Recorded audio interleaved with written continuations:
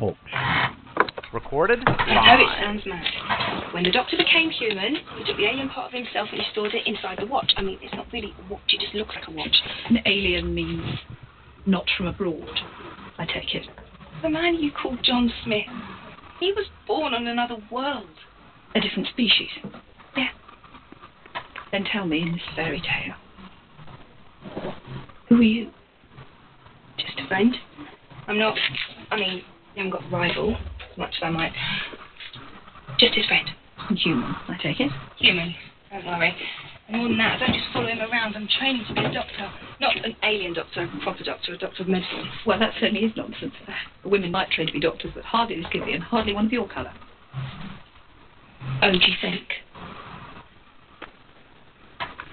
Bones of the hand.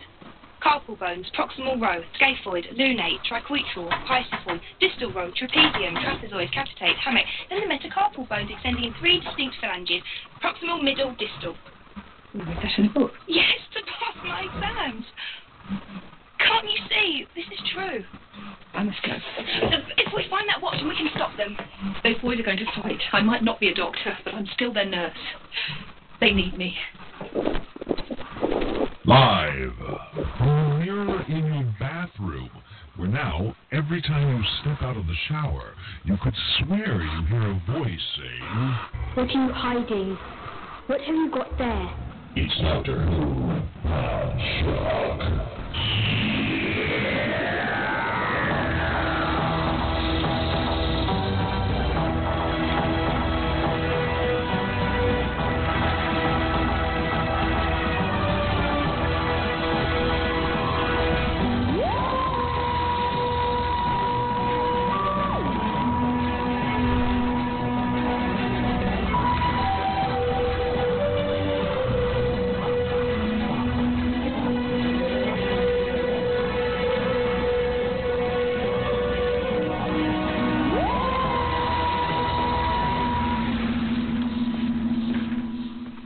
Outpost Gallifrey presents Doctor Who Podshock, episode 83, for the week of June, what's today?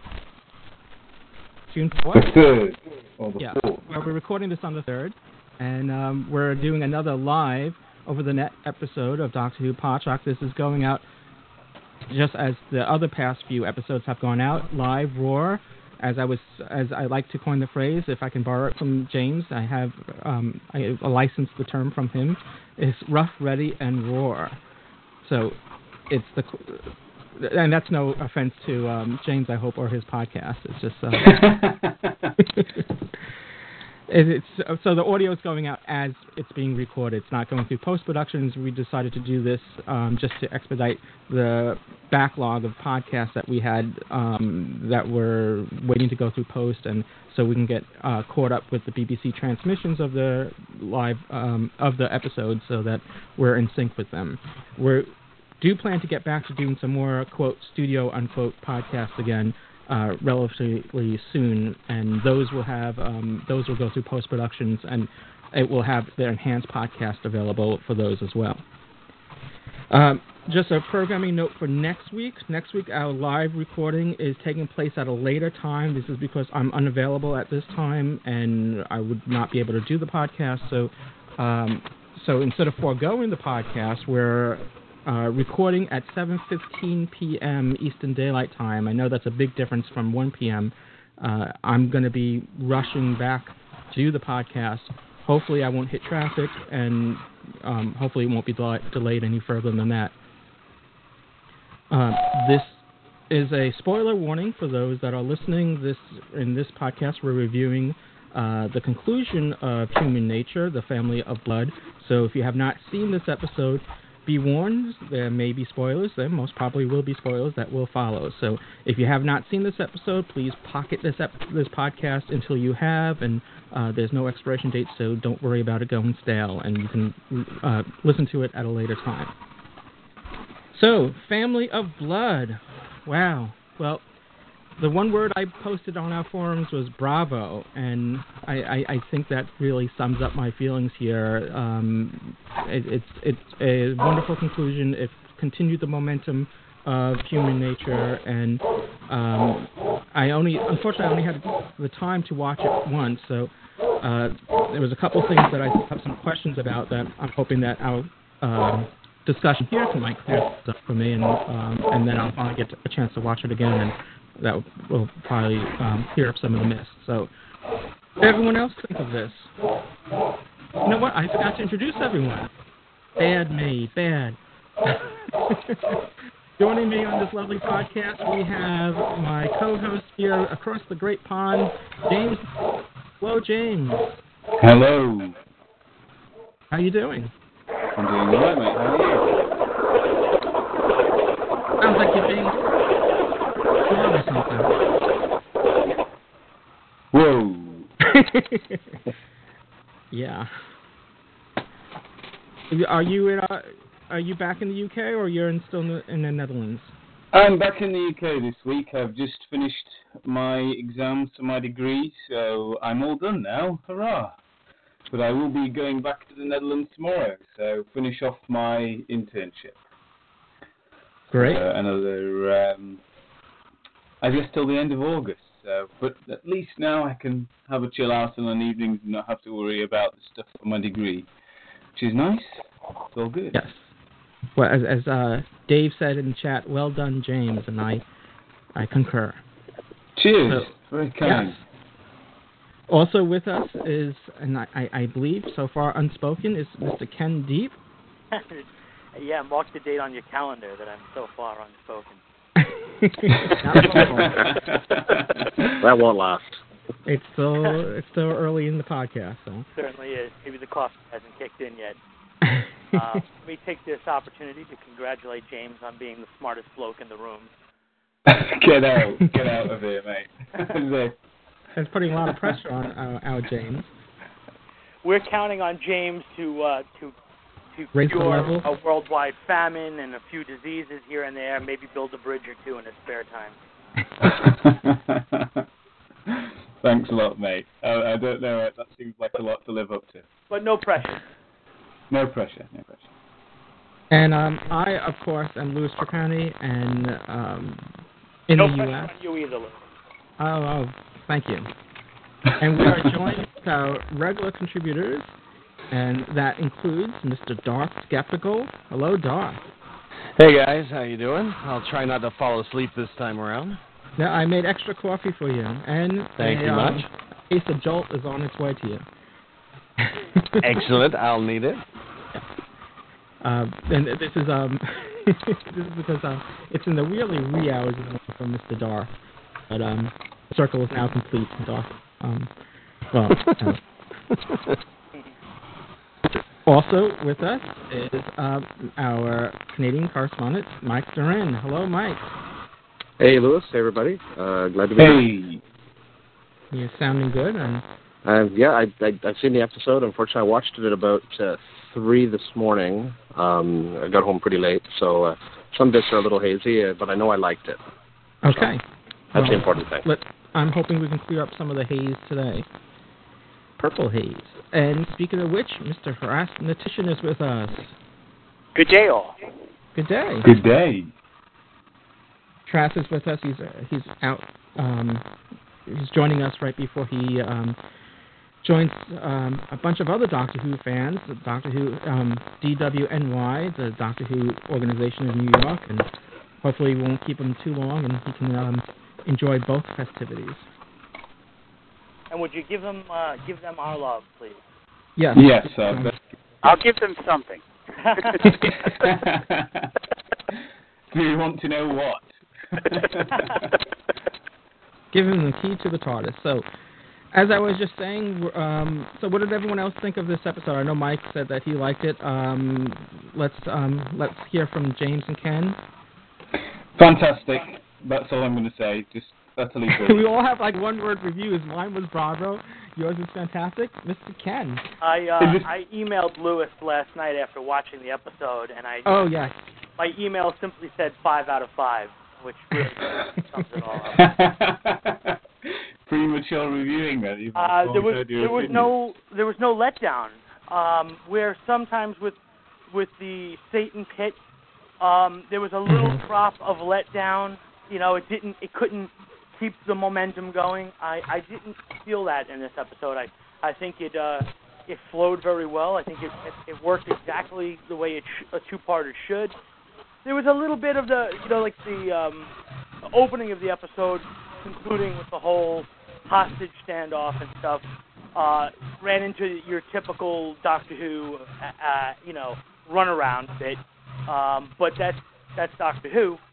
I think it more than made up for it in its resolution of different problems.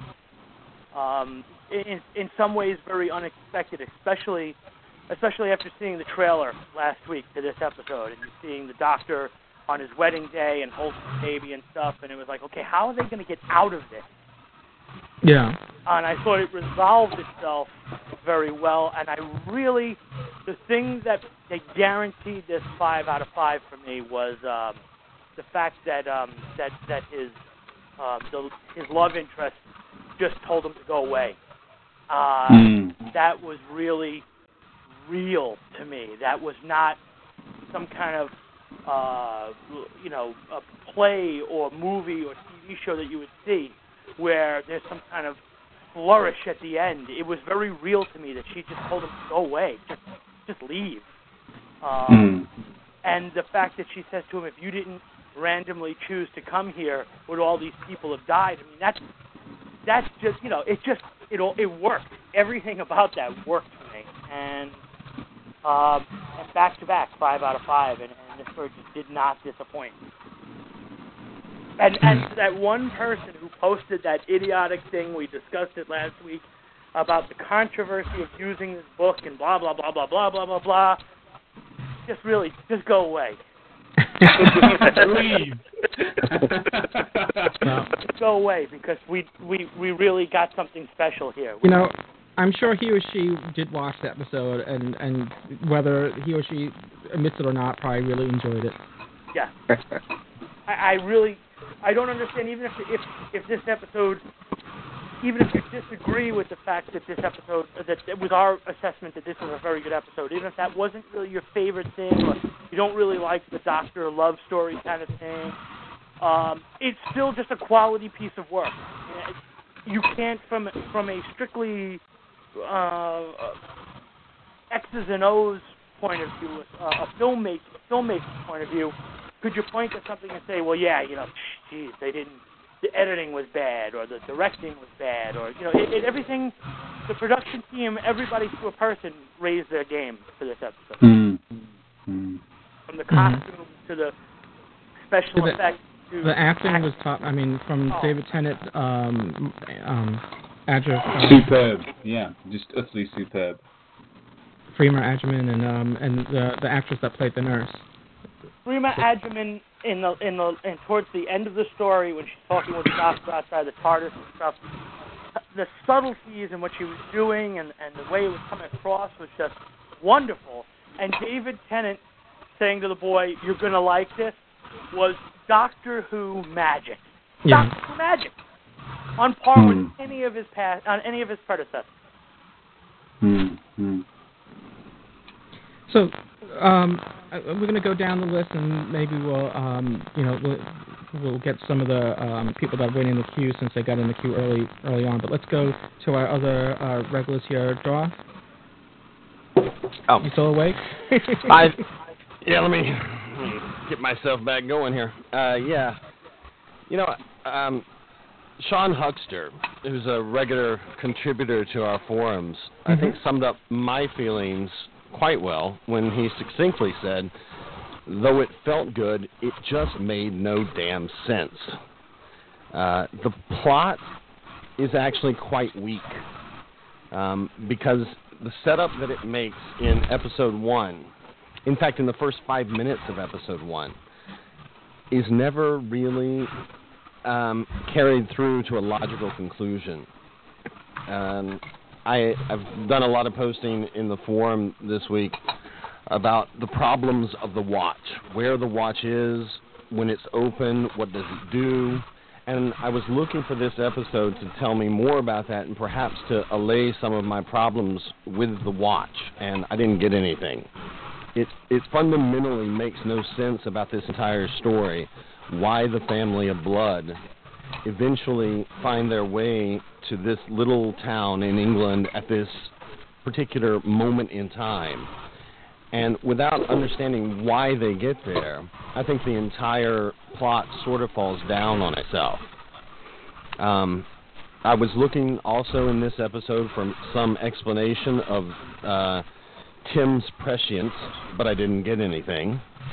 I was looking also in this episode for something which significantly diverged this episode from Superman 2, and instead what I got was the Doctor effectively kneeling before Zod and putting on Clark Kent glasses and making Lois forget everything that happened in Niagara Falls.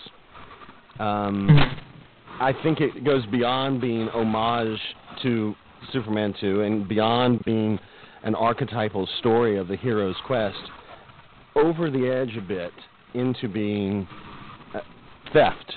Not bad theft.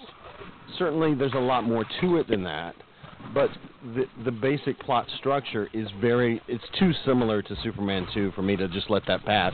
Maybe because I saw Superman 2 a lot and just really like that film. I also think that those guys that wrote the boycott, in fact, turn out to have something of a point. I don't think it's the point that they intended. I think they were trying to say you shouldn't adapt something that was written before because it messes up continuity in the New Adventure novels. I don't really care about continuity in the New Adventure novels, so that doesn't matter to me. But I think that they have a point in saying that the written story is actually better than this story, if for no other reason that the motivation of the aliens is actually stronger, or the use of aliens, rather, in the book is actually stronger than the use of aliens here. The whole thing about the Doctor hiding, it really makes no sense. Not as much sense as the Doctor just saying, I want to change because I want to do it. I think I found that stronger in the novel than I did here in the adaptation. But having said all that, there is a ton of stuff in here that I like, and I think I've just posted on the forum something to the effect of, this is merely a 5. And I don't think that there are too many things that you can say are merely a 5. It's just that they could have done so much in terms of clogging up some plot holes by adding a line here or a line there, and then I would have less questions, I think. But it's still a fabulous episode. I tend to disagree with you, Darth. I mean, the only thing that I really had a problem with in terms of a plot hole was Tim's whole ability to be able to get certain things right just by guessing what you called his pre-science or whatever. Everything else I thought personally was explained with just one line or with, I thought that they didn't have to go into too much depth there to explain things away. I don't quite get what you mean. Can you sort of elaborate what major holes you thought that were there? Well, I mean, I think that the fundamental hole is, why did the aliens find the Doctor if the whole point of the exercise was that he was going to be entirely hidden from him? What led them to that particular place and that particular time? It's certainly not the opening of the watch, because they come to the school before the watch is opened. It's not the TARDIS, because we find out in the pre-recorded message that the Doctor has put the TARDIS on backup, and it can't be detected by the aliens. So why are they there?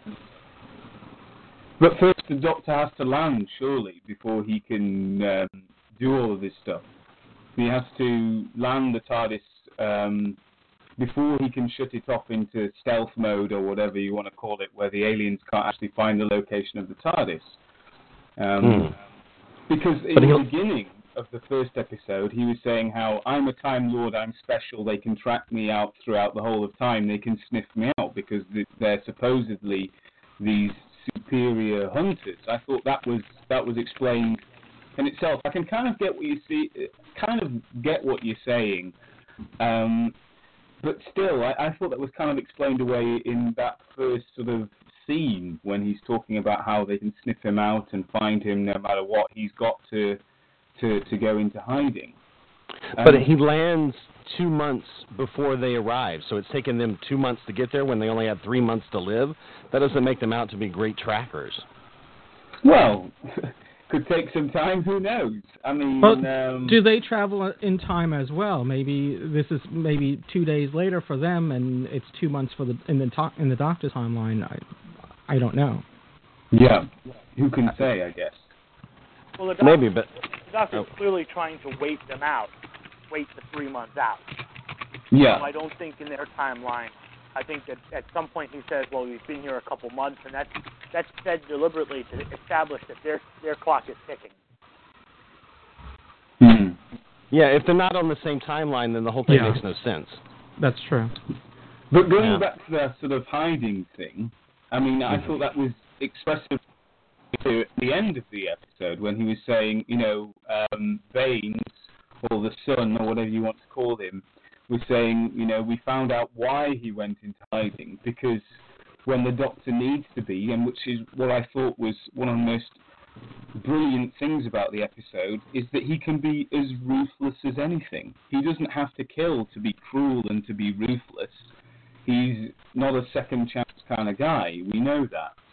And so, he went into hiding to stop himself from just completely opening a can of whoop-ass on these guys, and really, that was his chance to say, look, I'm going to go into hiding. I'm going to give you the chance to leave me alone. And if you come following me, then come after me, then you're going to pay. He went out of his way to kind of be compassionate and do the right thing.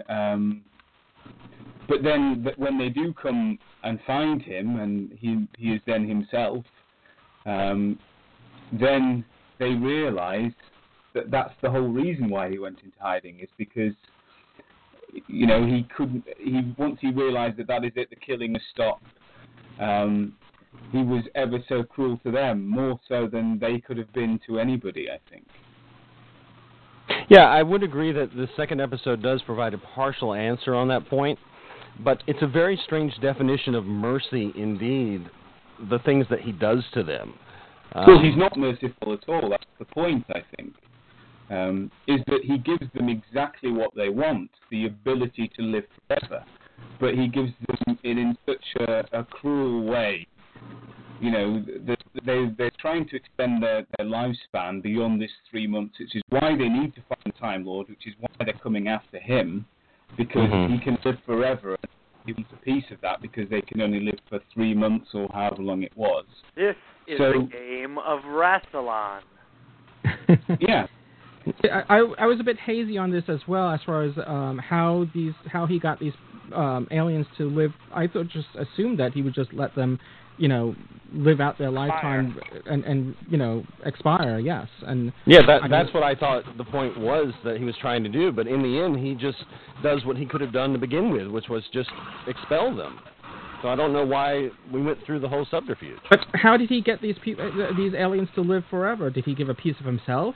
I mean, this is this was the hazy part that I. Well, that's all explained in a voiceover by, I believe, the Baines character. So that stuff may be slightly inaccurate and just how they feel about the situation as opposed to what the doctor actually did to them. Mm-hmm. But that was my interpretation of it anyway, is that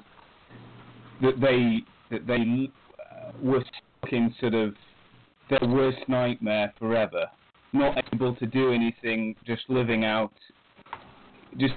sort of eternally, almost like the Beast. And that was what I thought was an interesting echo to the Satan Pit, was the fact that the Beast was chained forever, stuck on this rock, unable to do anything, just living and not having a life, essentially, for all eternity, just almost like stuck in limbo, stuck in a hell, which is, from the voiceover from Baines, is what I interpreted it of the situation. Okay, it's never explained how he allows them to live forever, but that for me wasn't important. That it was more the point that he was being he was just being utterly cruel to them, and that is why he went into hiding in the first place, because he was sort of protecting them from himself in a way. He was sort of ensuring that he wouldn't do anything horrible to them, because the Doctor can be, throughout the episode they were talking about his rage and his anger and his hatred and things, and how he scares himself with that, and it was more a move for himself that he went into hiding than a move for them, because the Doctor doesn't need to fight or doesn't need to be violent to scare the hell out of other people or do things that, there are fates worse than death, essentially, I think was the point of it. Is that they killed people, yes, and they were horrible, and lots of people died, but they never made people suffer, really. Whereas the Doctor made them suffer.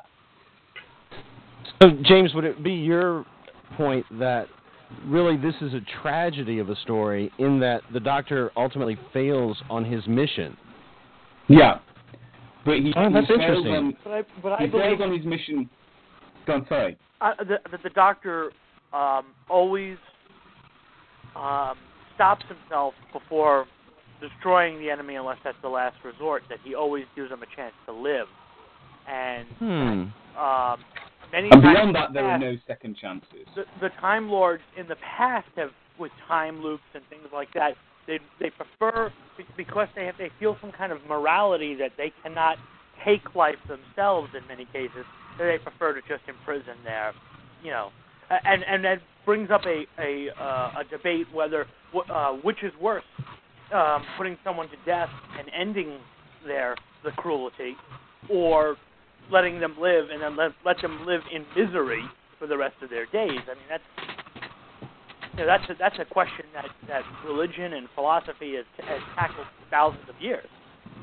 And the Doctor's always preferred to take the road where he lets someone live, and I think that's something that we see in this. That's something that's happened in the past, unless he was pushed too far, and if someone forces his hand. In all those cases, it's usually because his own life is in danger that he chooses to end someone else's life. And I do like, in this episode, something that I mentioned in one of the past podcasts where the Doctor mentions to Martha about a regeneration. Here we have someone he asks, again, similar to Girl in the Fireplace, asks someone to come and be his companion who says no. So just as many people have said no as have said yes. More have said, yeah. Donna said no as well. Yeah. And another thing that's reinforced in this episode is what we saw in Rose with Clive, stating that a constant companion to the Doctor is death, and the matron had made that observation that the Doctor chose this time period to hide in, and that caused all these innocent people to lose their lives eventually. Yeah. Which is, again, why he failed in his mission, essentially, is that he was hoping he could hide it out and they'd never find him, and no one would die and everyone would be safe and well, and then he could just hop back in the TARDIS and carry on with his adventures. And, of course, it never happens like that, or very rarely happens like that. And what kind of a story would that be? Very true. He hid 3 months and then he went on. Well, this is it. It would make very boring. John Smith in a cave. For a dramatic effect, it definitely wouldn't, go nowhere fast. Obviously, the story relies on certain things in order to explore what would happen if the Doctor were human.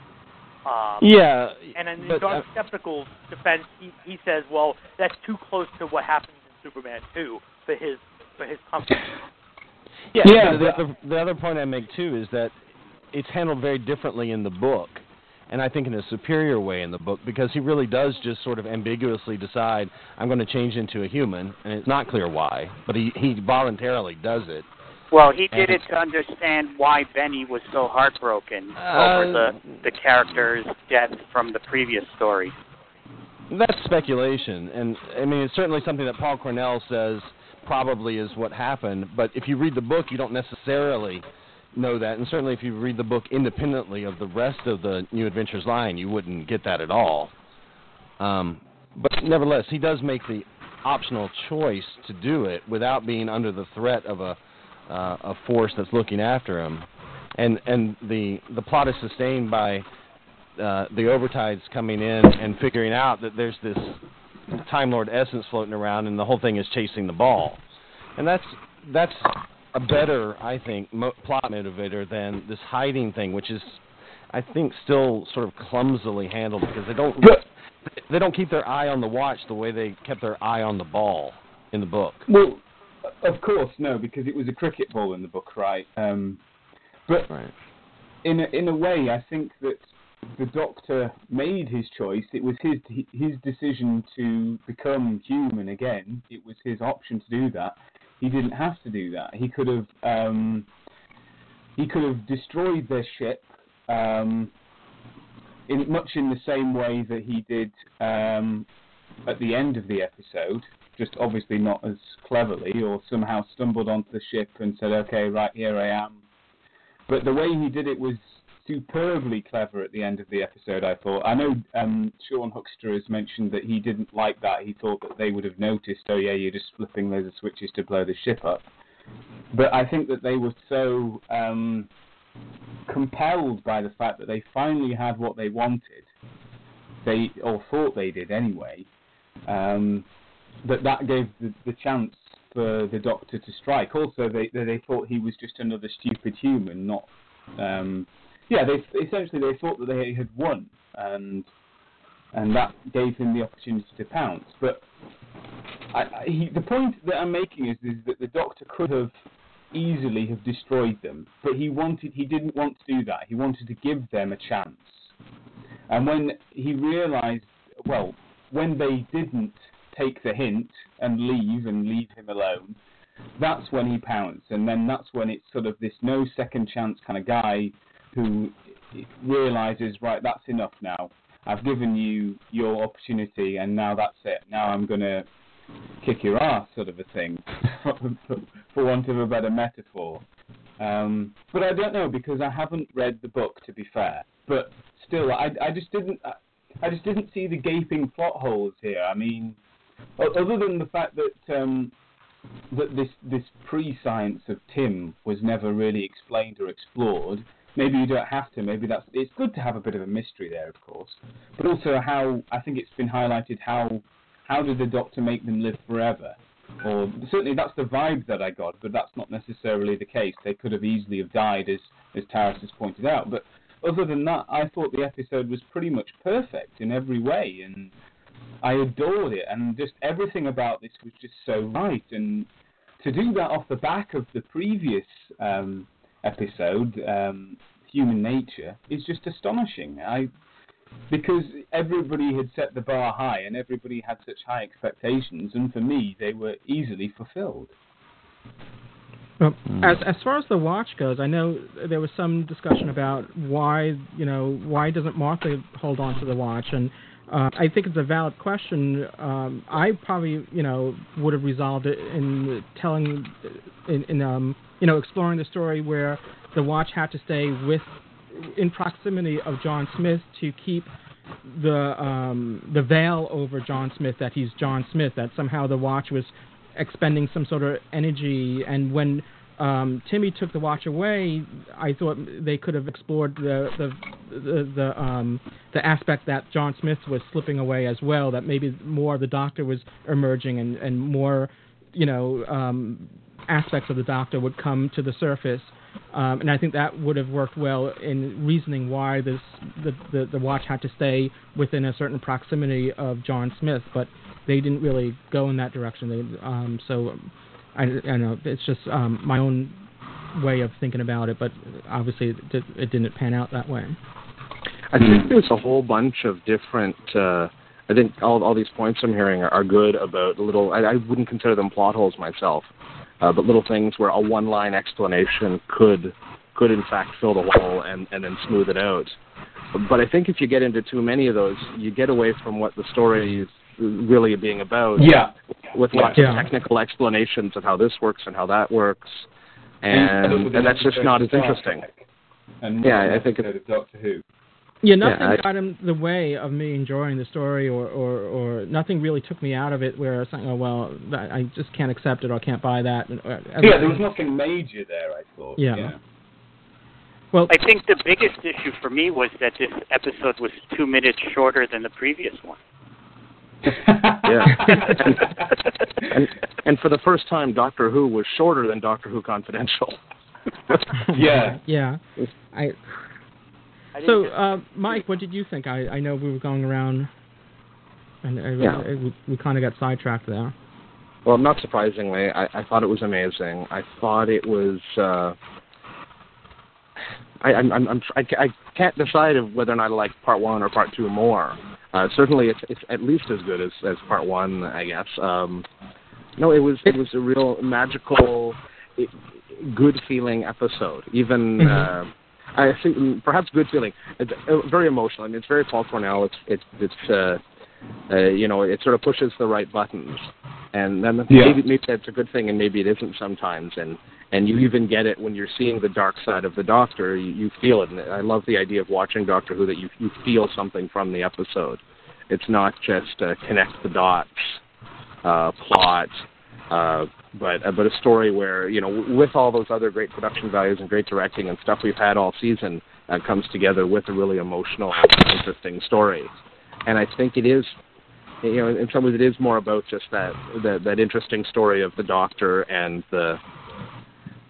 And I think I said last week how his presence is made that much bigger by him not being there, and I think that for the viewer, I think for me that's far more what the story's about than about what the Doctor may or may not learn about himself, because I don't think the Doctor actually learns anything in this story.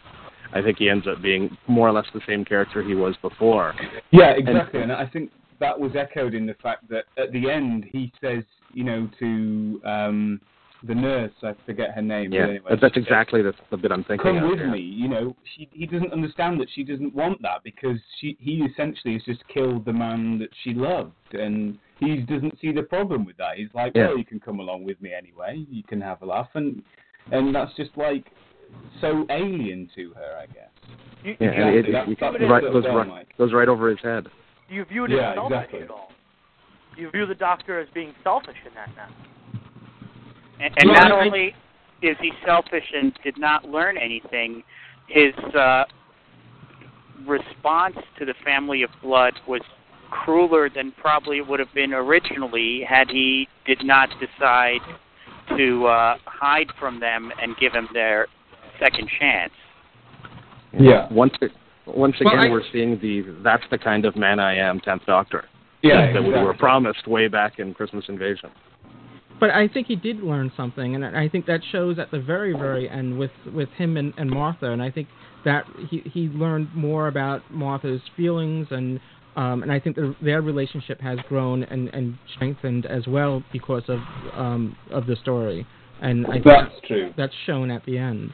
But I don't think he really learned anything about human nature, ironically, despite the title of the episode. I'm not sure. I think he learned more about Martha, certainly, but I don't think... I think whatever John Smith was, all his thoughts and feelings are now contained within the Doctor. That's how I read it at the end. Yeah, he did say, of course, that he's still in me, but if he truly appreciated human nature and everything, then he never would have asked the nurse to join him. He never would have said to Joan, that was her name, come with me. Because he would have completely understand that he is a guy who looks like the man who she loved.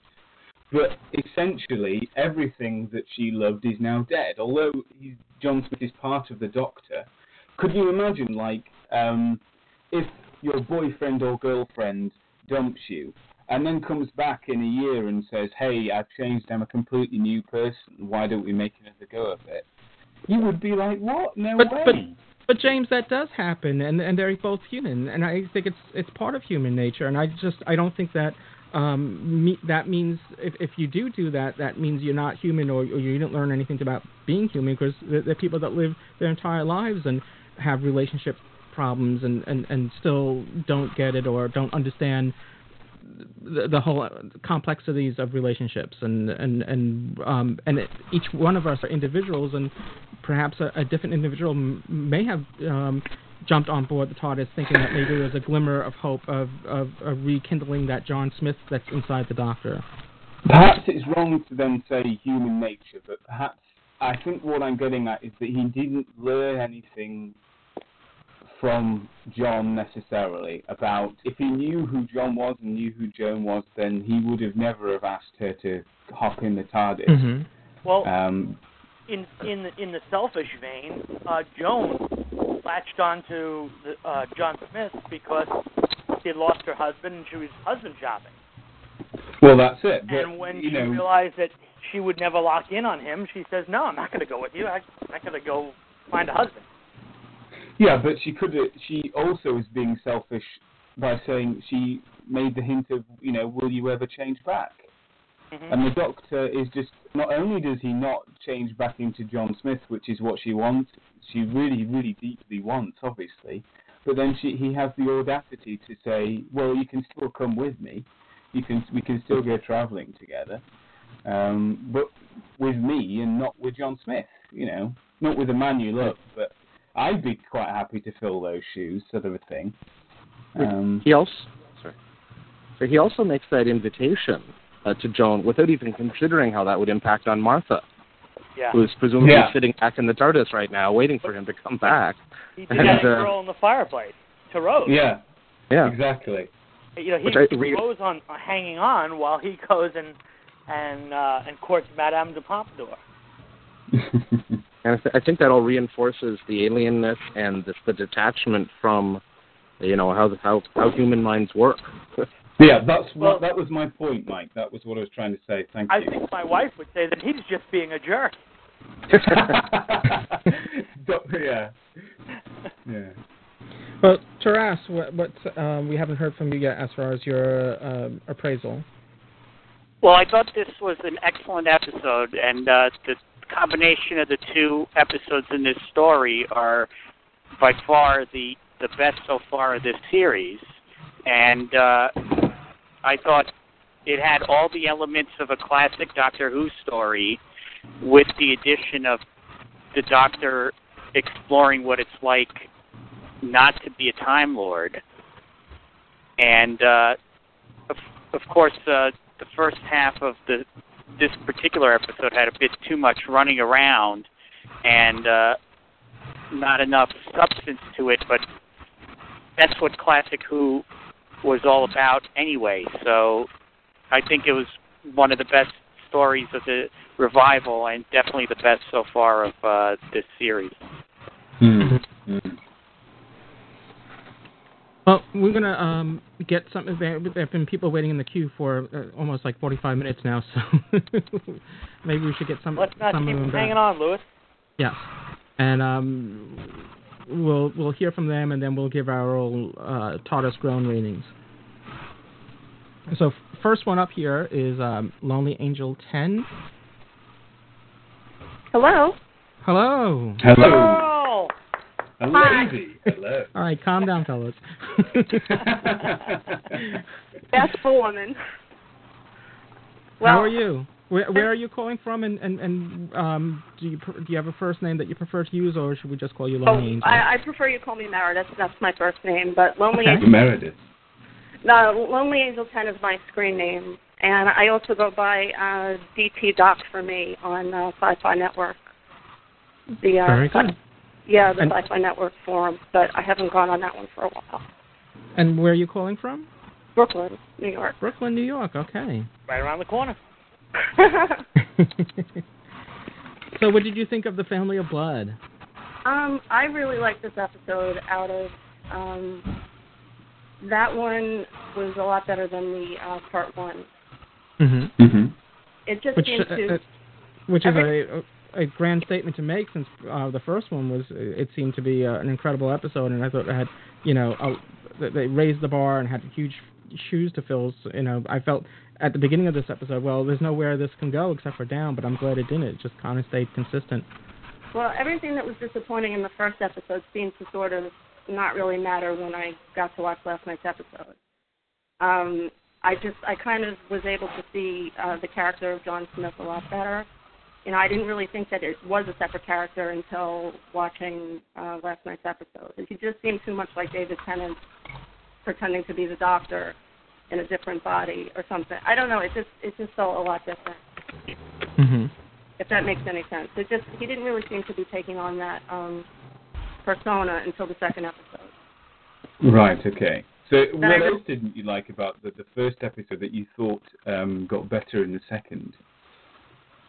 Yeah, I mean, he wasn't really, you know, I think the acting really came out in the second episode a lot better than it did in the first. Okay.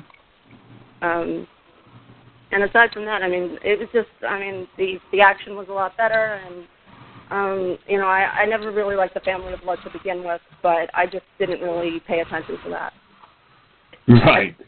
The little girl was a lot, she was probably the best one out of the whole family. The other ones were just, I guess the complaint last week was that they were wooden, and that was really true. Right.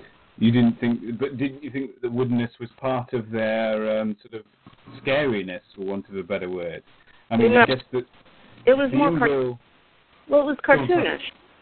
Right. It just felt put on and very cartoonish, and I didn't really believe it. I mean, that made it feel more like a kid's show, as opposed to, I understand it's a family show and it's a kid's show and all that, but it really had that, you know, it just wasn't.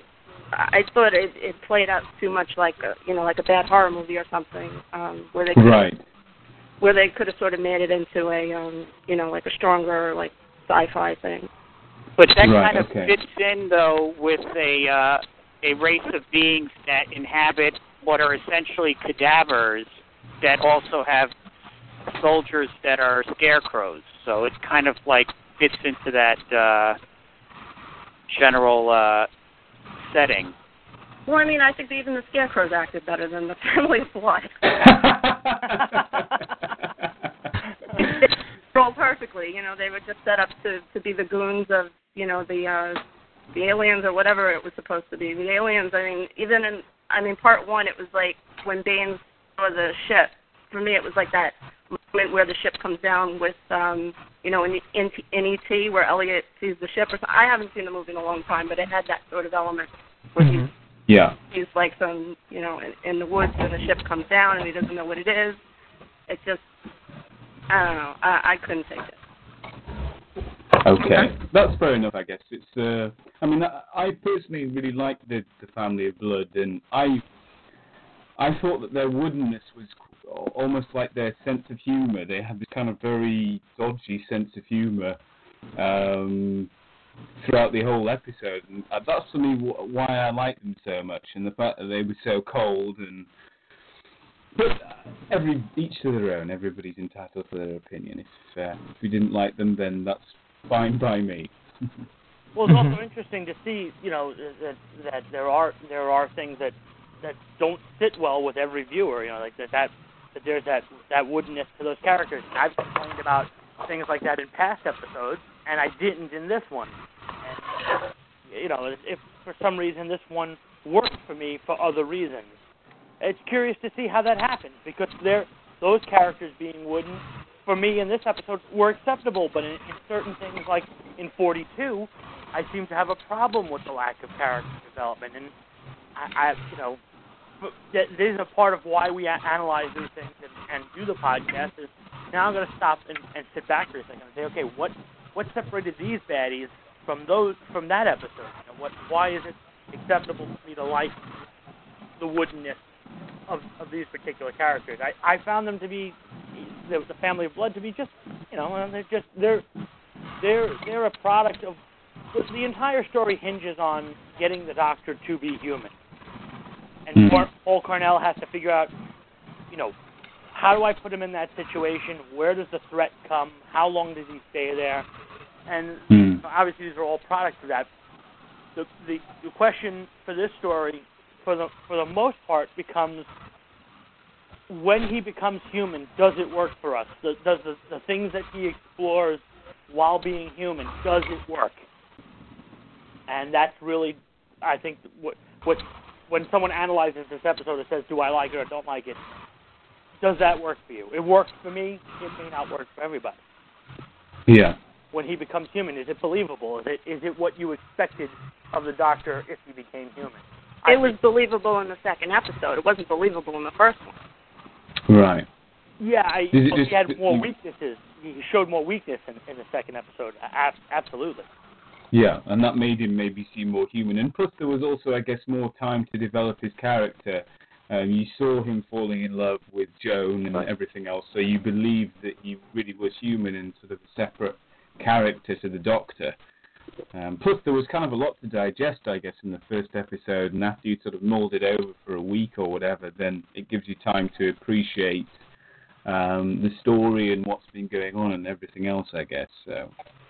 Well, another thing that this episode had was John Smith's vision of him living his lifetime and aging. I thought that was incredible. The kudos to the makeup work there. What they did with David Tennant. I mean, it's not the first time we've seen the Doctor age, but it's not the Doctor. It's John Smith. That was a little bit of a nightmare for me. Hello. Yeah. Oh, sorry. Yeah. That bit was a nightmare for me because I never want to see David Tennant age. I did wonder what you meant, but fair enough. But see, I thought that was a great, just as far as what I anticipated seeing the preview from last week, I liked the way that we had a chance to peek at what it would have been like had he lived his entire life, but it was necessary to the story, definitely. Yeah. But it's always been a desire for the Doctor, at least since the Ninth Doctor. And in fact, going back to a previous Paul Cornell story, Father's Day, where, the Ninth Doctor was admiring what it is to be an ordinary human, how great that would be. If you remember that scene in the church, I think 2 a.m. meeting, trying to get a taxi, that sort of a thing is what you I think Lewis, yeah. The fact that it's a terrific life, and that the Doctor could never have a life like that, which is why humans are so fantastic and brilliant, and how he sort of craves it but sort of detests it at the same time. Even in The Impossible Planet, Rose mentions to the Doctor, oh, now you're going to have to get a mortgage and settle down, which he just hates the idea of, and it's kind of this love-hate relationship.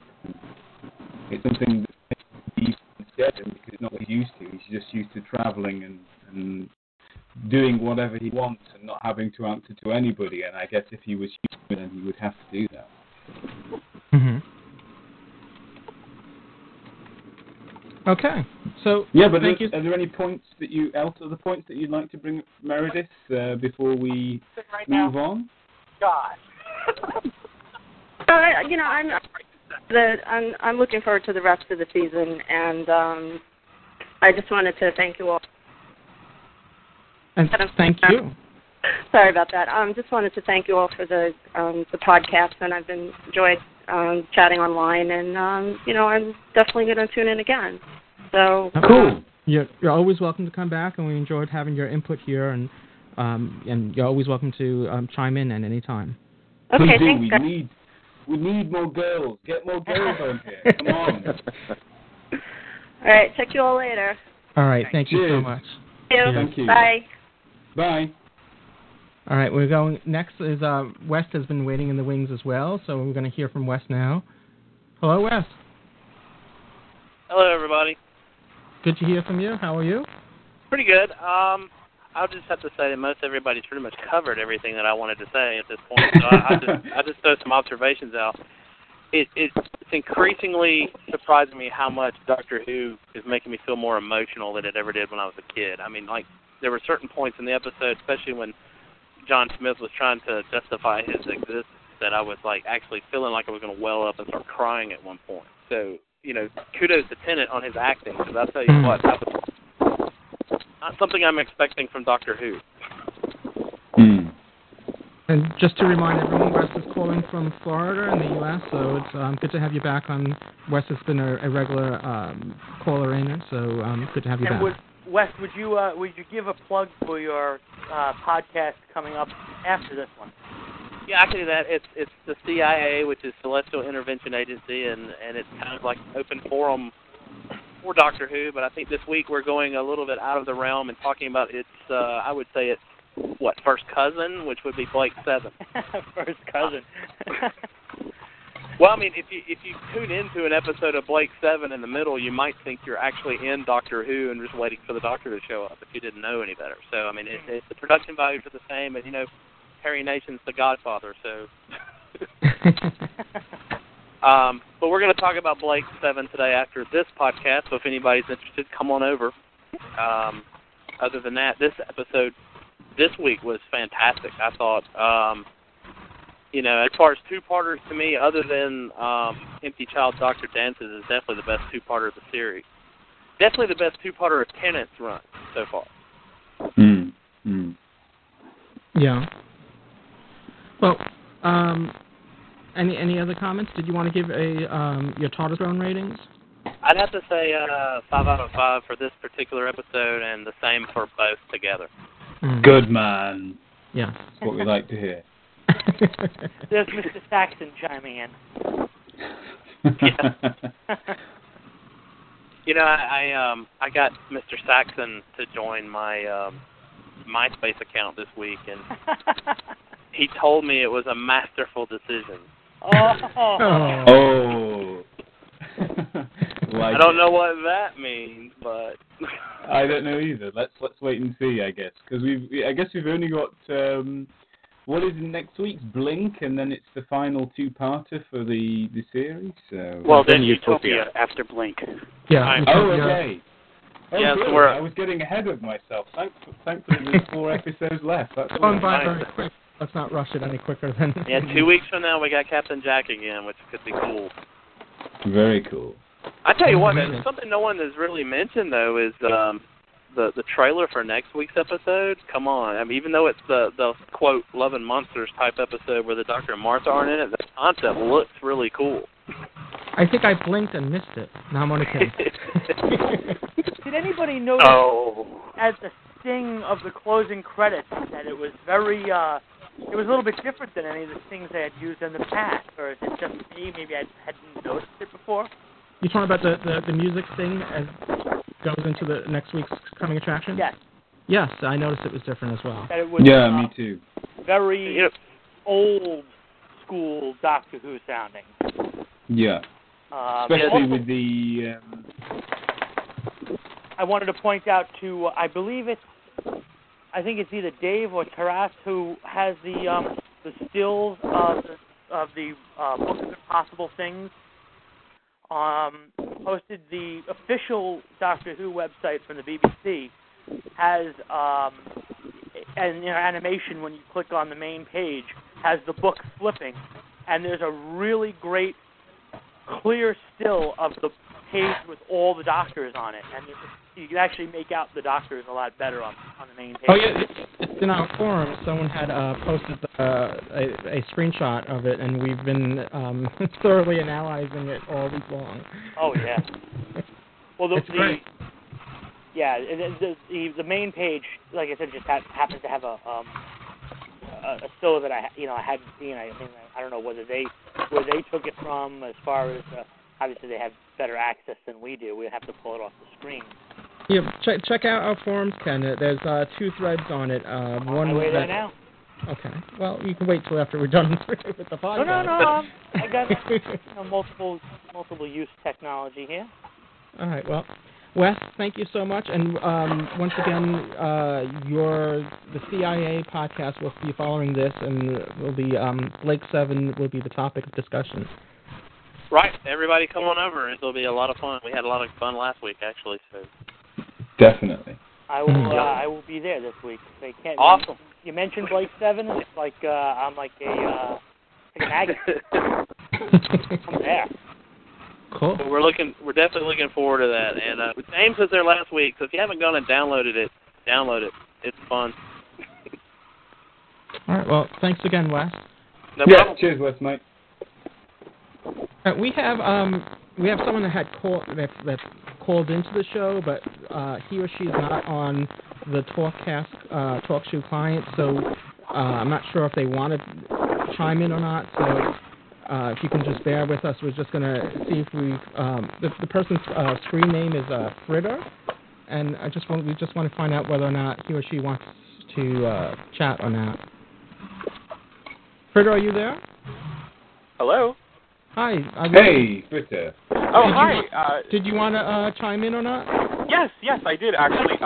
This is the first time I've used this Podshock client. I've been listening to the Podshock as it gets to my iTunes, so I've never really logged in. So I was just trying to figure out how to do it today. Oh, okay. Because normally you would run the client and you'll be able to put yourself in the queue, and I see that there's like a little icon that appears on the in the software in the application, and it's grayed out saying that you're not connected to the client, so I didn't think you were able to put yourself in the queue. That's why.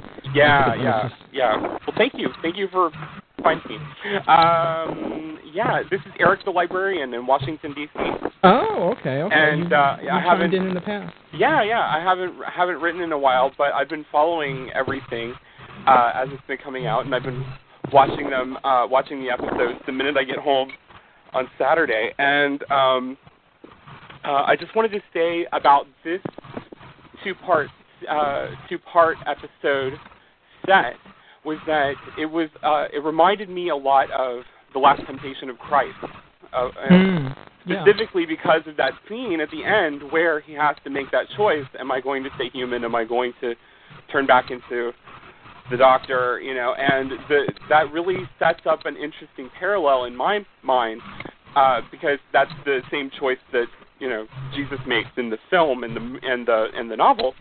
Am I going to be just a regular man, or am I going to fulfill this destiny? And so the choice really was, in my mind, was what is the Doctor going to do? Is he going to be this super godlike being, or is he and continue on and sacrifice his life with this woman and the potential to have this family and children and to live the day-by-day life, or is he going to go back to and that was just so powerful to me, and especially with the parallel to that particular book was just wow. So I was really moved by that, and I wanted to say a little bit about some of the commentary I've heard from you guys about previous episodes too, because I haven't been commenting. I've been really trying to not be deep into the forums because I want to see these episodes like fresh every time that they come out. And when I first saw the human Dalek step out of Dalek sex thing in Daleks in Manhattan, I was shocked. I was really honestly shocked. I didn't know it was coming, and I was stunned at the end of that episode, and I couldn't wait to see what was going to happen next. And it was a little bit of a letdown in the end, but still that shock value was there for me. I didn't see the Radio Times thing. I didn't pay attention to what was happening in the forums. I just knew that it was going to be a Dalek episode, and I didn't know what they were going to do. So I was really surprised. And same thing. I mean, with 42, I really liked that episode a whole lot. And because I wasn't really paying attention to like the science of any of it, I was just so enwrapped in the story, that was going on, like the rush and the adrenaline of it all. I mean, I remember sitting there after it was over, like with my roommate who had watched it with me, and we were like, whoa, at the end of that story, because it was just so intense and so moving and so driving the whole time. So maybe it's just because I'm still a new viewer, and I'm still don't have a whole lot of baggage from like previous seasons and stuff. But I feel like this whole season has been really incredible for me, and so and this was just like a crowning moment too. So that's what I wanted to say. Yeah, well, cool. I think this series this year has been fairly more consistent with itself. At least there might have been a couple lows, but it just wasn't as drastic as a roller coaster as perhaps last series was. Yeah. But getting back to your comparison to The Last Temptation of Christ, I know Paul Cornell had made a reference in last week's Confidential, where he tells this, he talks about this story and how the story's been told over and over again, and he mentions Jesus there as well, and I know he didn't mention Superman 2 though, but I'm sure I'm sure it's just as valid, and I think we probably lost Darth again. Darth, wake up! No, he actually does mention Superman 2 in both the Confidential and the preface to the book. Oh, okay. Yeah. All right. Good to hear that you're still with us, Darth. And I believe the ebook is back up on the BBC website. It is. Yeah, I forums. You can. Thank you, Taras. That's a great point to mention. Anyone that hasn't read the book, they took it down. Because they didn't want people, spoiling the story for themselves. And now it's back up, and you can download it as a PDF file or use it on your PDA, and you can read the book that's no longer in print by Paul Cornell, Human Nature. And Louis, on the official site, where would one find that? If you go to, I know it's in the classic series in there. If you go to the news section, there's a link to it in the news section. If you go to our site, on the there's the BBC News on the in the block on the left side. Actually, and here it is. says tab on the classic series. It says read the ebook. Yes. Well, guys, I'll be bidding adieu at this point. Oh yes. All right, mate. A video meet to go to. WNY, we said hello, and yes. I don't know. I'm new here. Somebody was just asking me directions. Well, enjoy the meetup. Okay. Yes. Take care, Taras, and right. Hopefully you can join us next week. Okay. Goodbye. Cheers. Goodbye, mate. All right. Well, Eric, I want to thank you for your contribution, and we're going to get to others. So. Well, thank you guys. Thanks so much. And what did you give it a grown rating? It's totally a 5 out of 5. Absolutely. All right. Yay. As James would say, good man. Good man. All right. Thanks again. Thank you. All right. We're going to go next in our queue is none other than Dave. Hello, Dave. Hi, everyone. Do you want to straight on? I think there are 1 or 2 people still waiting in the queue. Yeah, you're sounding a bit like a Cyberman. Oh, crikey, yeah. I don't have trouble getting into Gizmo talk sheet away. I've been doing it anyway. Lots of things have been... turned on my phone. I've been... Doc suggested maybe turn down your gain a bit. Yeah. You seem to be peeking out. How's that? Is that any better? A little bit. Now okay, how's that? Not much better. Can you turn off the automatic game? I'll keep it brief, guys. I've not got a lot to say. Not because I didn't like it. I thought it was excellent. I just think that this sort of almost godlike status that the Doctor's taking on, this mantle, might just be not a problem, but a key point later on in the series when he meets Saxon, who may or may not be the Master, in as much as people think that the Doctor's all good and Saxon stroke the Master is all bad. Because if the Doctor can seek that retribution and those punishments on the family of blood, he's certainly not a merciful God. And I thought that was a key point that they've been building up with all this have been held references during the previous 4 or 5 episodes. But I really enjoyed it, and I noticed that Merlin, who's not on mic tonight, he's mentioned the fairy tale punishments, and I think that was a little bit overdone. If he'd just chosen those as scarecrows, that would have been bad enough. And the fact that he extended their lives just so that they could be punished for either greater pain seemed a little bit uncharacteristic from what we know of the Doctor in the past. Going back to the classic Doctor with the 2 lead wires, when he has the chance to get rid of all the Daleks for all time, and the last thing has he the right. Well, this doctor seems to have taken the law a little bit more into his own hands. So, as I said, I'll keep it brief. It's 5 out of 5, and I think we might need to extend the rating to a maximum of 6, because other than that, it was great.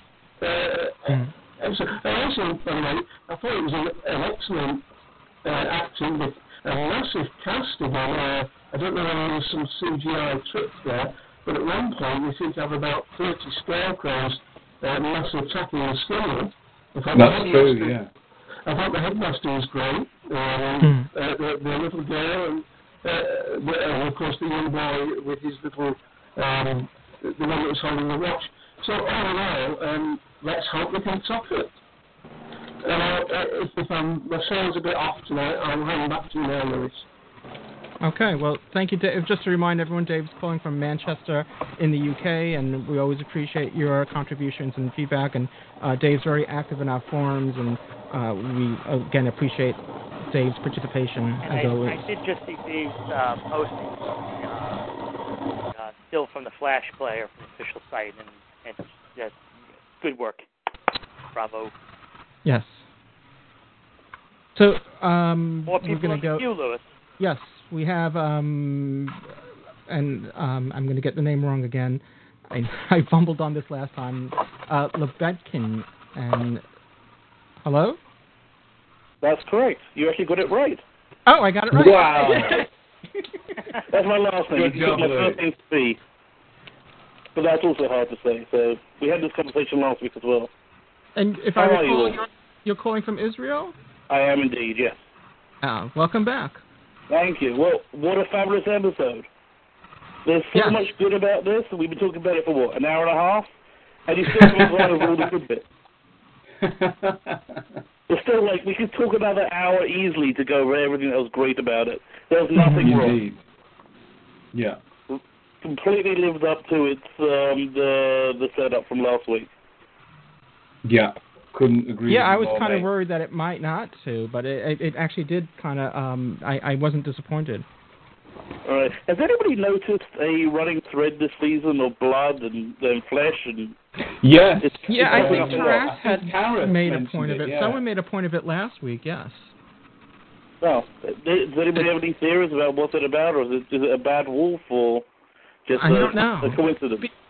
It could be a coincidence. I know, obviously, Smith and Jones. You had the herbivore was a blood-sucking creature, and but there was also other themes being played in this series as well. That, not so much in this two-parter, but the whole devil and angels thematic stuff was going on as well in a few episodes. Mm-hmm. Right. Yeah, and the Dalek two-part as well. I just realized it. Right. Mm. It took me a good year to warm up to David Tennant's Doctor, but from starting this year, I think he's really just hit the ground running. Yeah.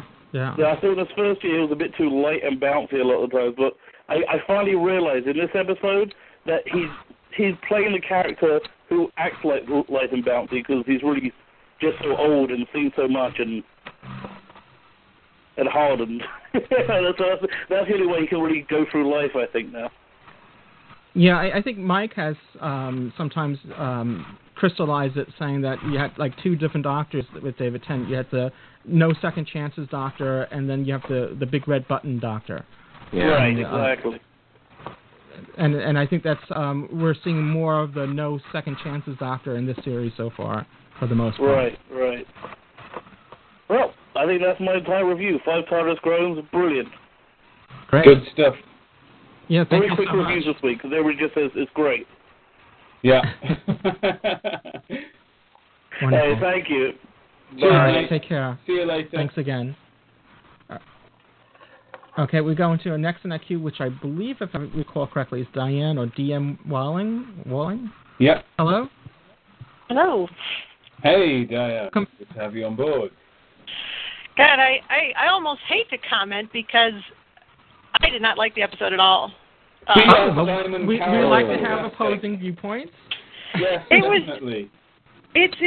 I've been trying to come up with a way to express all the disappointment I felt in this episode. And it's just funny. Listen to this love fest going on here that you same guys absolutely we did the same episode. well, you absolutely hated and savaged 42, which I found was more enjoyable than this episode. And really? Wow. The only episode I liked least than these two was Evolution of the Daleks, which I don't even want to go there. Yeah, that could take a whole episode. Yeah, it's just, there were so many things that were good about it. The acting was good, the production values were good, the costuming were good, the extras were good, the setting and the way they set it up and the way they touched on the whole period thing and, the racism and the classism. And that was all wonderful, but the story was just rubbish. And the thing that bothered me the most was John Smith. It's like, what a wuss. Through this whole second episode, he basically did nothing. And, at the very beginning, they had, both Martha and Jane at gunpoint, and he has to decide, and he doesn't, and it's Martha who has to take over. And then, even then, she's telling him, it's like, get everybody out of here, and he's still just standing there like an idiot. It's Jane who pushes everybody out of the hall. But even Martha says when she finally escapes, God, you're rubbish as a human. Those are exact words. Yeah, he was. He was terrible. He was indecisive. He couldn't do anything. The scene in the courtyard where all the boys are shooting, it's like, we're talking little kids, and they had no problem stepping up, even though they were scared. And he just stood there and watched. And it was just, where's the doctor? Why wasn't there at least something? I mean, even if he was human, it took out all the alienness, but it still should have had his personality. He still should have been, brave and step up, and he didn't do any of that. But and maybe then when he came... Go ahead. Go on, sorry, Dan. No, I was just going to say that maybe that was the point. Maybe that's why it was so scary, because the doctor wasn't there. It was this other guy, completely almost opposite character to the doctor. John Smith is the complete opposite almost, which is why I thought it was quite ironic at the end of the episode where the doctor asks Joan if she wants to come along with him and travel with him. But anyway, go on. Sorry, I didn't mean to interrupt. Well, no, and that was the thing too. Even when he came back being the doctor, he was an insensitive jerk. He had to have understood that. She felt something for this guy, and he's now gone. And he's like, well, hey, why don't we just go traveling? And it's like, no. And he totally disregarded Martha's feelings in it. I know somebody mentioned that before. But, it's like I'm just glad that she was there to step up, because she came out the hero. That she actually took a stand and had to take over because he was useless. Yeah. So, But for me, I thought that was the point of it myself. But I can understand your frustration with it, because it's completely different to what you would expect. Well, obviously he was hiding. I mean, the TARDIS came up with this John Smith character or personality so that it wouldn't be like the Doctor at all. But at the same time, perhaps if you go back to last week's episode with the whole thing with the cricket ball and the piano, maybe, if we had more of the Doctor's subconscious just emerging without John Smith's knowledge, conscious knowledge, maybe that would have appeased that's the thing. They hinted at it the last episode, because he's having dreams, and it's like, I was this adventurer, and I went places and did things, and and then when he has to step up, he couldn't access that part. He didn't even recognize the TARDIS or his own drawings, or maybe he was just in denial. I don't know. When he finally does see the TARDIS. But it was just very, very dissatisfying. And then the thing with the end, when he imprisoned them all, it was creepy, but it didn't really make any sense. It's like they didn't explain thoroughly how that they were able to live forever now, when they established in the beginning that they were only going to live for 3 months. Yeah, I agree. That's a plot hole. But I'll agree with you there. That is definitely a plot hole. mystified about that too. You know, and because the Doctor has this ability to make anyone live forever, then he doesn't necessarily have to be the lonely Doctor. He can any companion that he wants to, you know, give. Well, I guess Rassilon would come in, you know, about his lessons of immortality and. But yeah, and it was there were things that were nice, but it seemed like they were doing too many stories all at once. There was Tim's story, there was the family stories, there was John Smith's story, and they didn't all hang well together. Right. And, you know, it didn't feel cohesive. It didn't make sense. You know, they could have filled in holes better, you know, and done away with some of the chase scenes. Oh, now we're running here, now we're running back, and it just none of the stories were served well, I thought, and like I said, I was disappointed. At most, I could give it a 3.5. Okay. So fair enough. We love hearing everyone's opinions. Everyone doesn't have to echo our own thoughts, and we welcome that. With the two ladies so far, being the most critical on the story, which is interesting. See that? I don't know. I'm not saying that there's a definite pattern there, but it's interesting that it's not playing well with the female viewers, and now I got to go make my wife watch it to get her take. I'll say that my wife loved the episode, so if that counts for anything. Okay. Well, and there was something else too that occurred to me while I was listening to everyone else go on and on about the rumors about Freema leaving the show, and it seems to me that this episode kind of could be setting that up. You know, that now she's seen how he can be disappointing. You know, that he had a chance to be human and he didn't notice her. Yeah.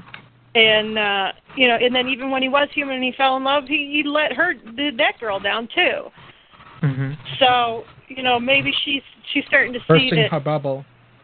Yeah, well, and that's the thing too, is like maybe that she'll realize that she can't do this forever, and it may make it easier when she decides to leave. Mm-hmm. Yeah. As long as they do it in a good way and not I just met this guy and now we're in love, so we're going to run off together. Yeah. But yeah, I can see that possibly part of that could be like the beginning of the steps of building it, where she gets dissatisfied and decides to leave. Yeah. Or gets disillusioned. Mm-hmm. All right. Well, very good. Thank you for your input as always, and we're going to see where the rest of the series pans out, and hopefully the next few stories will pick things up for you. Yes, I hope so. Actually, next week looks good. Looks like it might be a horror type. Yeah. It's like it. Stephen Moffat is the writer for next week's story, and so far he's been scoring very well with viewers in his past stories. So next week shouldn't be any different. Obviously this is the story that the Doctor and Martha are least in it. It's episode 10 of the series, and so we'll see how that works out. Yeah. Okay. But, thank you for your opinions, Dan, and hopefully we'll look forward to having you on next week, if you can make it. And Diane, just remind everyone where you're calling from. Sarasota, Florida. Okay, very good. Thanks so much. Okay. All right. Well, I think we're going to go around, and obviously Taras has left already, but he doesn't usually give TARDIS ratings anyway. So as far as TARDIS drones go, I'll lead the pack here, and by no surprise, sorry Diane, I'm giving it 5 TARDIS drones out of 5. And I think this is probably the first time that since The Empty Child and The Doctor Dances that I'm giving a 2-parter, both parts 5 out of 5, and overall a 5 out of 5. I just thoroughly enjoyed it. It did have some elements and that could have been more polished or explained better, but that didn't really interfere with my enjoyment of the story and of the 2 episodes. So James, what was your Tardigrade? Well, I don't think it's going to be any surprise for me either. 5 out of 5 for both and overall.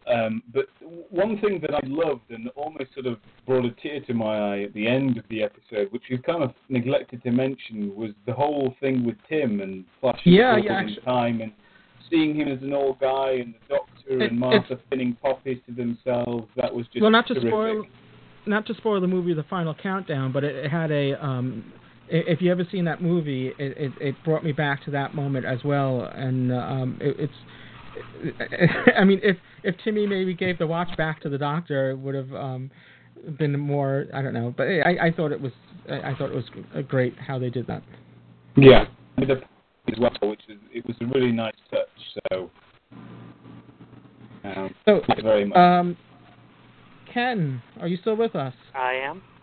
And so how would you give your groans on this episode? Well, I opened the podcast by saying 5 out of 5, and I'm sticking to my guns. Good man. Sticking to your groans. I'm sticking to my groans. As both an individual and as a two-parter, I say 5 out of 5. I understand that there's some criticism of the story, and Lewis really said it best. He said it didn't really detract from my enjoyment of the story.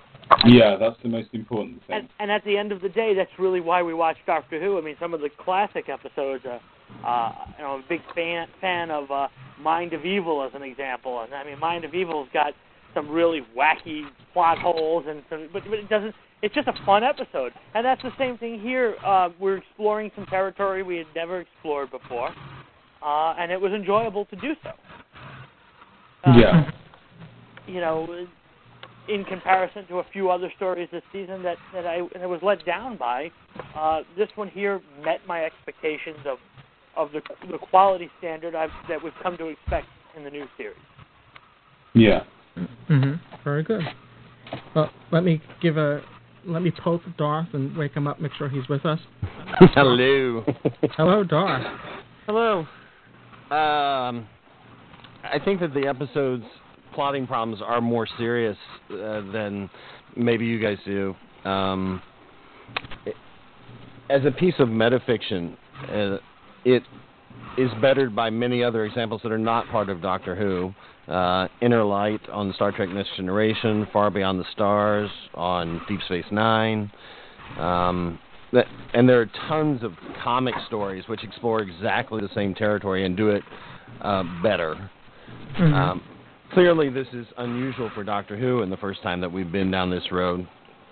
So, in that regard, just trying it is a good thing. Sure, it still gets a 5 out of 5 from me. But it's a very qualified 5 out of 5, and I don't think that this episode... I think this episode has, for me, a little bit more in common with Evolution of the Daleks than it does with The Empty Child and Dr. Dances, in the sense that you've got these aliens that show up for no particularly good reason. It's not really plotted out very well, and that's a big problem for me. I think it's very typical of Paul Cornell in that something which you need to motivate the plot just happens to be there. So like the Reapers and like the Reaper, not just that the Reapers are there, but that the Reapers take exactly the amount of time to destroy the church as is necessary to have a good conversation inside. The mechanics of that are not explained, so when they finally really overtake the church, it's like, well, hello, you could have maybe explained that a little bit better. So I don't know. I mean, it's a 5 out of 5 because of Martha and her evolution. I loved, the opening of this episode. I think that's like the best cliffhanger resolution maybe ever. In that, the companion really takes charge, and she acted her socks off in this episode. I am very much continuing to enjoy her progress throughout the series. Yeah. I think it's also great because of the historical references, so it's good for the traditional mandate of Doctor Who. And it continues what's been going on the whole season long of taking us back to through history and giving kids things to think about. I think it's really good that it didn't duck some of the horrors of war, even though it's for kids. I think that the metaphor of shooting scarecrows is one of the more elegant metaphors that has happened in Doctor Who. And certainly the stuff when the Doctor is human, which some would argue is the point of the episode, that stuff is all excellent. But, at the end of the day, it's still a Doctor Who story where you have an alien, where you have a threat, and that threat just really isn't explained for me as well as it could be. Right. And I'm not going to say it's the best. It's certainly not the best episode of the season. It's certainly not the best two-parter that we've seen since coming back in 2005. But I guess it's a 5-star story when it could be a 6. And it bugs me that it's not a 6 because, as has been pointed out, it would have been relatively easy to make it a 6. Just one more pass of the script would probably have done it. And it bugs me that they didn't do that. Okay. Yeah, fair enough. So, Mike, I believe you're next on the list. Yep, and obviously I'm another 5 out of 5 rater on this one. Until Darth mentioned that nobody had mentioned so much Martha, and that was something that I thought sort of went untalked about through most of the podcast today, is how great Martha was. Yeah, how much she was given to do. And how much, I guess it's in two ways, showing such confidence in the character of Martha in the story, and so much confidence in, if you imagine, in the actress, in the acting of the story. And both are great performances. How the Doctor is so completely in the hands of the companion. I think, unlike any time we've ever had, obviously we've had companions that pitched in quite a bit, but I can't recall any time where the Doctor was quite so helpless and the companion quite so important and needed to save the day. And I think it was is it Debbie? I'm not sure. Mentioning about is this foreshadowing for what might be to come with Martha, and that's exactly what I thought too. Mm-hmm. Sorry, yeah, I wasn't sure. Diane. Diane, sorry about that. Mm-hmm. Okay. It really, so I'm looking forward to see, what happens with Martha now. It's like, after an episode like this, you do this much with her, it's very tough to not, keep, upping the ante with a character like that. It becomes so important. So I'm looking forward to that for the rest of the season. Yeah, I mean, obviously everything about the episode was great. There are certainly those things where Darth is right, that those little things that might have bothered him maybe didn't bother me. A lot of them could have been fixed with a quick line here or there. Some of them, I think would have been a mistake if they got too technical with some of the technical stuff of why this works or why that works. But some other motivational things, I can see the point of why we might have wanted to know more. I thought the family of blood was fantastic, and Baines in particular was fantastic. I love that character. I love the voiceover not at the end, but as one of the 3 sort of coda endings of the story that are come one after another. That was great. And those 3 endings, even I love all of them. There are so many things going on, but it wraps them all up. I thought that Tim was great, and seeing the way that the Doctor had affected Tim's life, and I guess effectively saves Tim's life down the road, and then comes back to see him, I thought was wonderful. It was 100% Paul Cornell kind of material, and I guess if you like that, then you're going to go for it, and if you don't, then you're not. Yeah. Having a lot of trouble deciding. I still can't decide which episode I like more. I think when I think of what I watched, the latest one I watched, it's better than part 1, but then I start thinking about part 1, and no, it's just as good. I don't think we've ever had a 2-parter for me that was this consistent. I think there's always been a definite episode that was better or worse, even if one was 5 out of 5 and the other was 4.99 out of 5. Here, I really can't decide. But hey, whichever you're watching at the time, maybe.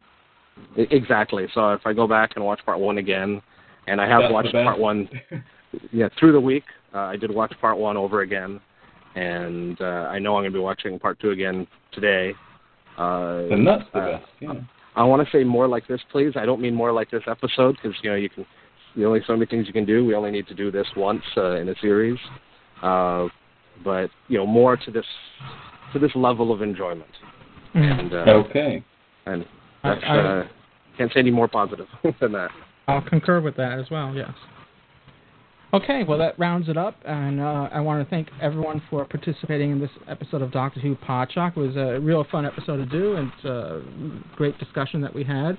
Also want to remind everyone that next week we're recording later than normal. It's 7:15 p.m. Eastern Daylight Time. Please calculate the time in your time zone for that, and hopefully I'll be here in time to start the show on time. So next week is what, Utopia? Yes, sir. Blink. Getting ahead of myself.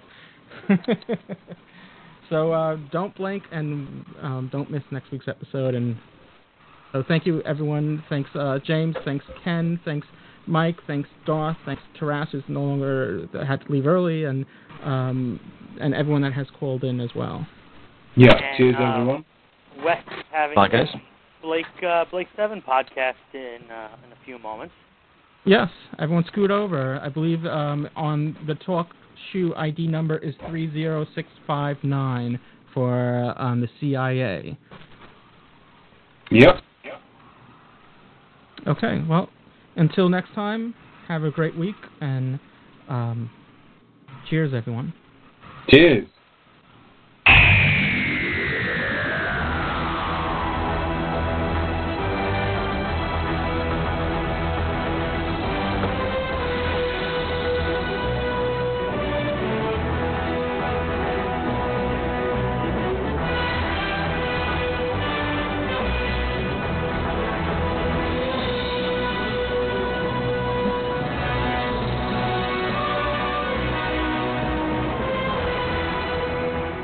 You have been listening to Doctor Who Podshock live by the fan-run GallifreyanEmbassy.org and presented by Outpost Gallifrey at Gallifrey1.com. Doctor Who is owned and trademarked by the BBC. Doctor Who Podshock is not affiliated with the BBC in any way. Come back next week for another exciting and informative episode of Doctor Who Podshock. You can email us at feedback@podshock.net. You've just heard an interactive podcast designed for audience participation. Come talk, text chat, or listen live at TalkShoe.com.